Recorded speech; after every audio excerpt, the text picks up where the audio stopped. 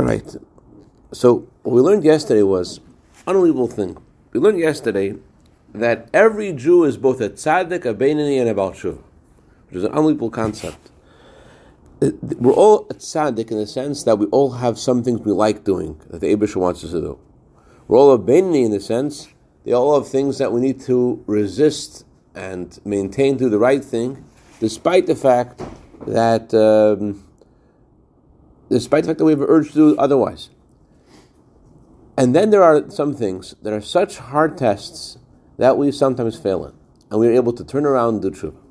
So these three phenomena that we have in ourselves, we get from three eras in Yaakov's life. Yaakov has a time in Israel, the life of a tzaddik, life in perfect spiritual harmony, and Yaakov has a time in Haran, around Lavan, where he has to ignore his surroundings and do the right thing. And then Yaakov has a time in Egypt. Egypt is not just a time of challenge. Egypt is a place that attacks holiness, attacks Yaakov. It says, Yaakov, you should become an idol. That's what Egypt wanted Yaakov to be after he died. After Yaakov passed away, Yaakov should become the idol of Egypt. And what happens is Yaakov serves Hashem perfectly in all these three places. And the Rebbe explains that it's not possible a human being should contain all three components. It's a Yaakov serves Hashem perfectly. And I don't know, the Rebbe doesn't use the words here, but it sounds like to me that the Rebbe is talking about the idea of essence, the essence of the Neshama. Because Yaakov served Hashem perfectly, and from the place of the essence of the Neshama, therefore it didn't matter what the circumstance was. It didn't matter if the settings was Israel, the setting was... the reason why I'm saying this is because the Rebbe did use those words with the previous Rebbe, saying a very similar concept. The previous, as I mentioned yesterday, the previous Rebbe encouraged one Jew to teach children Aleph Beis, another Jew to daven for another hour longer. And a regular person has some things interested in, some things he's not interested in. He's not able to be interested in all of these different kinds of things at the same time, to the point that he's ready to give his life for all those things. And the reason why the previous Rebbe did this is because the essence of his soul was revealed. So that's what we learned yesterday, and continuing on this theme, we said that's why the Yaakov meets the angels on the border of Israel, and Yaakov says, this place is called camps. What Yaakov does is he causes a fusion between the inside of Israel and the outside of Israel. He serves Hashem inside himself in such a perfect way that doesn't matter if it's Israel, outside of Israel, and he shows up, and that's why he empowers all of us to do the same. So, now today we're going to go further into this theme. I'm going to paraphrase from page 30 and line 59. Thank you very much. In this theme, Rebbe continues and says that a tzaddik, a beinoni, and a baal tshuva have all these three components as well. Till now we're talking about how each of us has all these three components. Now there's going to discuss in general how a baal tshuva has these three stages in his life, a tzaddik has these three stages, and a baal tshuva also, a tzaddik, a beinoni, and a baal tshuva have all three within themselves. How so? How do you become a baal tshuva? In general, a baal tshuva does not become a tzaddik immediately when he does tshuva. It's not like you become baal tshuva and all of a sudden you have no yetzer hara. Rather, he goes from level to level, and once he does become a baal tshuva, he's able to reach the level of a beinoni. A beinoni is someone who withstands temptation. He has temptation, but he still has a war. And then he's able to reach a higher level that he's able to be like a tzaddik and destroy the Yetzer Hara completely. So that's how he has no challenges anymore, because he got rid of the Yetzer Hara. So he's able to transform the Yetzer Hara and negate the possibility of sin.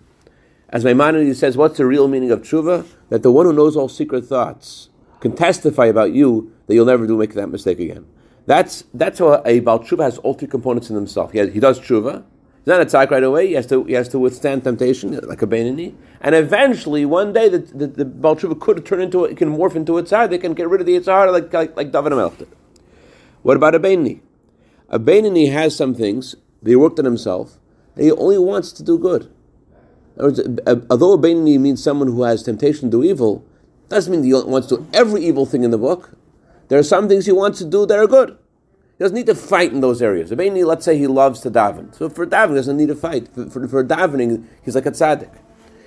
There are some things that the war is there's a war, but he's able to overcome them, like a Beinoni. And then there are some things that the war is so hard that he's called like a Rasha. It's not that he's actually a Rasha, but it's such an intense war, he's experiencing the same thing that a non-Beinoni experiences, that a Rasha experiences. He has to really work hard to get rid of these thoughts that are entering his mind. I was listening yesterday to a group of 5 women, 5 Chabad emissaries, who all have children in Gaza, and all discussing how they are, how they're coping. And one of these ladies, one of these Rebbetzins, is saying about how the first day of the war and how her son is going into Gaza, at first, and how that changed, and how she tried to control her thoughts, and how she tried to think good, and she worked so hard on herself to be able to take the negative pictures in her mind and to transform them into positive pictures. And she literally feels like she's in the front line. She feels like she has to help another. She calls up every lady in her community. I want you to go to mikveh. I want you to light Shabbos candles. I want you, and no one says no to her. People listen to her because I want you to do this married to my son who's in the battlefield. So she is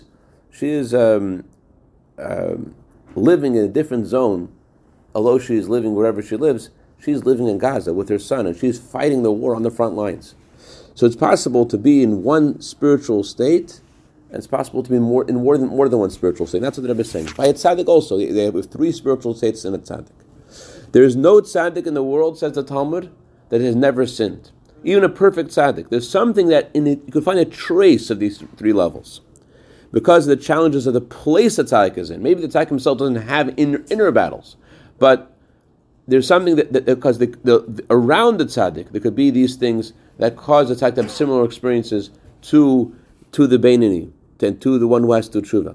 And the tzaddik is also supposed to do tshuva. As it says, that Mashiach will come, he'll inspire tzaddikim to do tshuva. So that's what tzaddik also has inside of him, these 3 levels. A tzaddik also has to make an effort to bring himself to be close to Hashem, so to a higher level. That isn't mentioned here, but a similar concept Rebbe says about the Baal Shem Tov. The Baal Shem Tov, we don't know anything about the Baal Shem Tov. Whatever we know about the Baal Shem Tov is like a drop in the ocean. And yet, when the Baal Shem Tov want to reach a higher level of attachment to Hashem, what would he do? We give a child a candy to make himself to allow him to become closer to Hashem. Because the child will say a bracha, he'd answer to the child's bracha, and that's how the tzaddik reaches a higher level. So even a tzaddik has a concept of tzaddik, of perfect holiness and righteousness, and the tzaddik also has experience of returning to Hashem, tshuva, and in that experience of tshuva, there is there's also an element of in this experience of tshuva, there's also an element of a Beinoni. They has to make an effort. Today's Mittler Rebbe's Geula, the famous story of the Mittler Rebbe, that there was one chassid who the Mittler Rebbe made a disparaging remark about one chassid service of Hashem. His role, as the Alter gave him, was to bring everyone to a higher level. So in that time, people were made of sterner stuff than we are, and he needed to hear this guy, needed to hear a stern comment. But this guy didn't take it so well, and he tells Mittler Rebbe, there's a difference between me and you.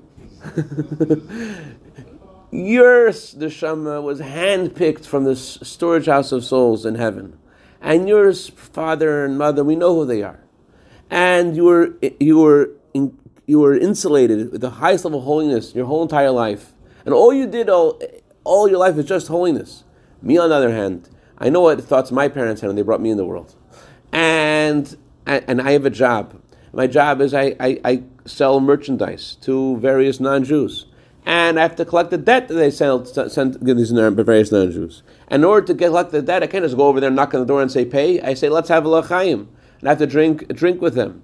I have to drink, and that's how I can compare my experience to yours. And then the Mittler Rebbe was very distraught. Mittler Rebbe felt the truth what he was saying. He went to the Alter Rebbe and asked the Alter Rebbe for a tikkun. And the Alter Rebbe thanked the chassid, said, you made a chassid out of my barrel. That's what he told the chassid. So the Mittler Rebbe experienced the idea of tshuva, it seems, on his level. Although he's a tzaddik, he experienced something, wow, there's something I'm missing. So that's how it's possible even a tzaddik to experience tshuva. And so too, every single day, we have all 3 levels. When you're in shul, learning Torah, doing mitzvahs, you're in holiness. That's your Israel part of the day. When you go out to do business, you have different challenges. And in that itself, there are different kinds of challenges. There are very difficult challenges, and it could be that because you do business with Gentiles, and among the Gentiles you do business with idol worshippers, either they're idol worshippers, like the Alter Rebbe says in Shulchan Aruch, that there are some idol worshippers that are not really idol worshippers halachically, because although they have all these idols, they don't know what they're doing. They're just following whatever their parents did. They're just copying their parents. They don't really believe in it. And there are real idol worshippers. So it could be that the money that you profit from a non-Jew, it's possible that this money the non-Jew handed to you, he believes that he got this money because of his prayers to his idol. So you're in such an environment like this, and that's like the Egypt part of your day. You have Israel part of your day, you have a Haran part of the day where you have challenges that you can withstand, and you have very strong challenges, like Egypt kind of challenges. And so too, in all the Jewish people, throughout history, there are these three levels. There's a time the Jewish people were living in Israel, time Beis Mikdash was standing.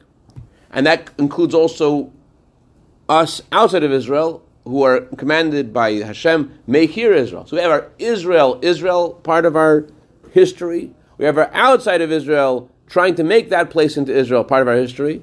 There's the time the Beis Mikdash is standing, and then there is a time of exile. And then there is a time, not just of exile, when there are different kinds of challenges in exile. There are challenges like Lavan's house, and there's challenges like Egypt, the abomination of the earth. Never says nowadays, in the end of Galus, most Jews are outside of Israel. And there are various unique challenges that we have. We could describe different periods in the exile itself with Lavan like challenges and Egypt like challenges. I think that we've reached Egypt. I think the pronoun thing and all the other things that we are. I think we've reached all kinds of. We're at the end of exile, so it makes sense that we are deep within Egypt. Anyway, so on all the levels and all different ways of service of Hashem, we get the power from Yaakov Avinu to impact our surroundings in a perfect way, to serve Hashem in a perfect way in the holy parts of our day, in the holy realms of our life, in doing Torah mitzvahs. We also have the power from Yaakov to overcome the Yetzer Hara, and even to overcome the greatest of challenges until we have the power to, if we make a mistake, to turn it around and to transform that darkness into light. This also empowers us, that despite the fact that we're in exile, we're living among 70 nations, and especially we're living in the last exile, the exile of Edom, the exile of Esav, and we have a connection with Gentiles. And we need Gentiles for certain things, for business, etc. And Gentiles who have a connection to idol worship. We get the power from Yaakov Avinu. Yaakov leaves Beersheba, goes to Haran. That represents all of exile. And Yaakov's departure from Haran, going back to Israel, presents redemption. That's what we have in this week's Torah portion. Going into exile and returning from exile. So not only, although they were so, what's the word, ensconced? Is that a word? So, ensconced. Ensconced, thank you. Not only, despite the fact that we're ensconced by Gentiles, etc., not only not affected by them, not only we're able to overcome all the challenges, we're able to influence the Gentiles too, that they should believe in Hashem, they should fulfill their 7 laws. And so we're able to affect the nations of the world as well, especially in the last generations, as it says, this has become a lot easier. It's become a lot easier to influence Gentiles to keep their 7 laws. Especially, most lately, we see dramatic changes for good happening throughout the world in a peaceful way, in a tranquil way, as we learned last week.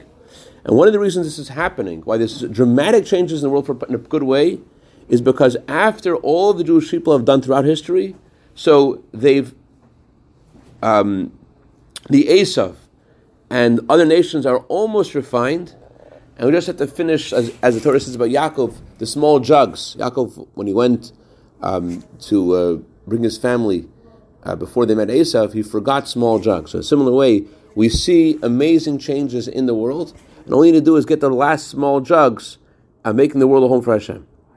As the previous Rebbe announced many years ago, that everything's already ready. We just need to stand ready to greet Mashiach and to finish polishing the buttons, and then the Gula will come. Let's continue inside on page Lamed Beis, line number 5.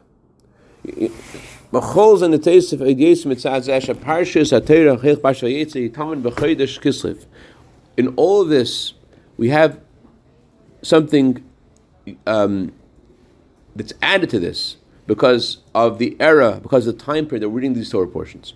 All these Torah portions are read in the month of Kislev. Parshas Vietze is always in Kislev, the month of redemption. Kislev is called the month of redemption because it's the time of redemption of the Mittler Rebbe, time of redemption of the Alter Rebbe, and Rosh Chodesh Kislev.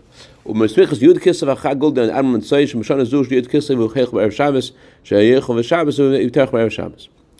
And it's close to the 10th of Kislev, which this year, the year that the Rebbe said this for bringing, Yud Kislev fell out, not like this year on a Thursday, but they fell out on a Friday. The Gemara says whoever works on Friday is able to eat on Shabbos. So there's something that's added by the fact that this is the time of the Geula of the Mittler Rebbe. What's added? When the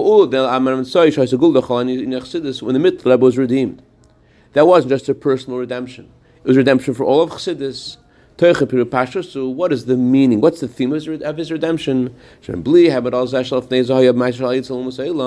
the fact that he was previously imprisoned by Gentiles, he was within an exile. Within an exile, in addition to just being in exile, he is within prison. The Goyim themselves recognized that we need to free this guy. We need to let him go. This all of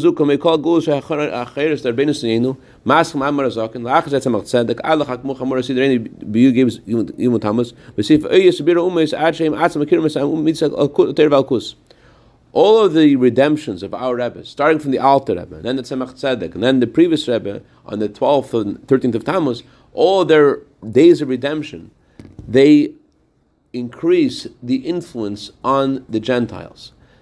They cause a greater influence on Gentiles, so that Gentiles recognize the truth of Torah and godliness. Their redemption isn't just that they're walking out of prison; it's that there's an impact on. It's as a result of there being an impact on Gentiles to recognize the truth of Hashem and the truth of Torah. Haralimi boy shamshol hahi shechra isme meiser b'gal skonas tziburis befrat kasher machich ne'anim Yisrael elagam naso sater ezach nich b'derisa b'efan shazanim shechol mishvat adelam.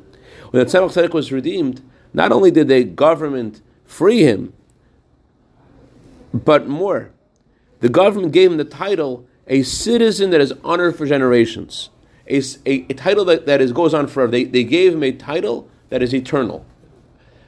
This highlights how in every redemption of our Rebbes, there was an impact on the Gentiles, and the Gentiles themselves recognized the truth of Torah and the truth of godliness. But and what happened to the forefathers of Chassidus, meaning the Alter Rebbe and the older Rebbes, is a sign for the children, a sign for the Jewish people. Every Jew receives power from their redemption. They should be redeemed from everything that's going on in his life. We have three parts of our life. We need a geula in our study of Torah and our doing mitzvahs. We should be freed from all of our limitations from these in these areas, and we have to add and go from strength to strength, and not just from strength to strength, but to go completely beyond where we were before, so that where we reach makes the day before look like prison.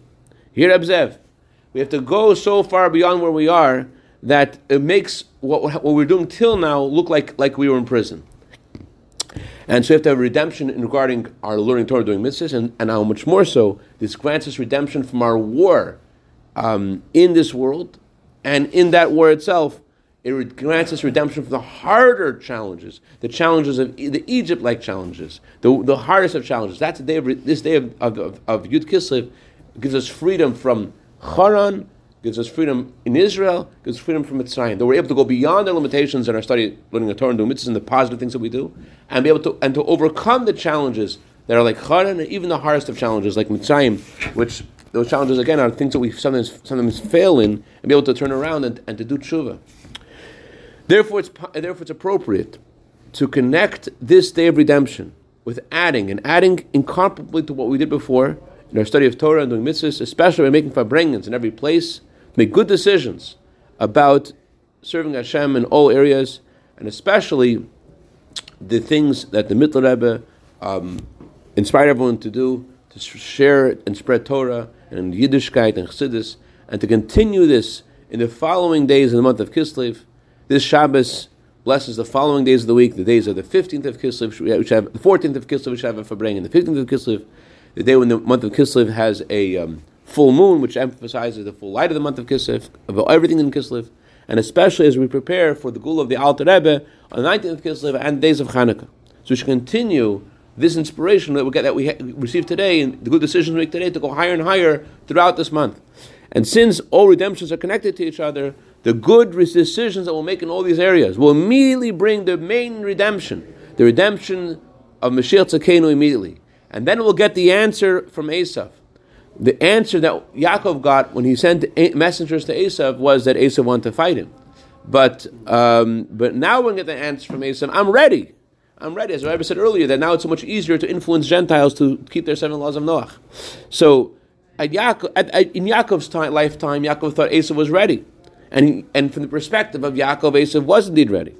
But after all the service of Hashem, through all of the generations from then till now, including the influence on Gentiles to keep their 7 laws, so the Gentiles have already been refined, and therefore we get the response from Esav that he's ready to go to redemption.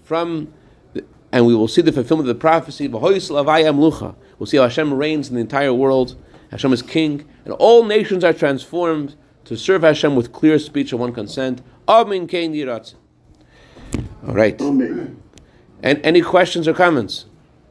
So when Jacob goes back, he wrestles with the angel, and he goes back to rescue these little small jugs of oil. So maybe these little jugs of oil are kind of like, the captives here.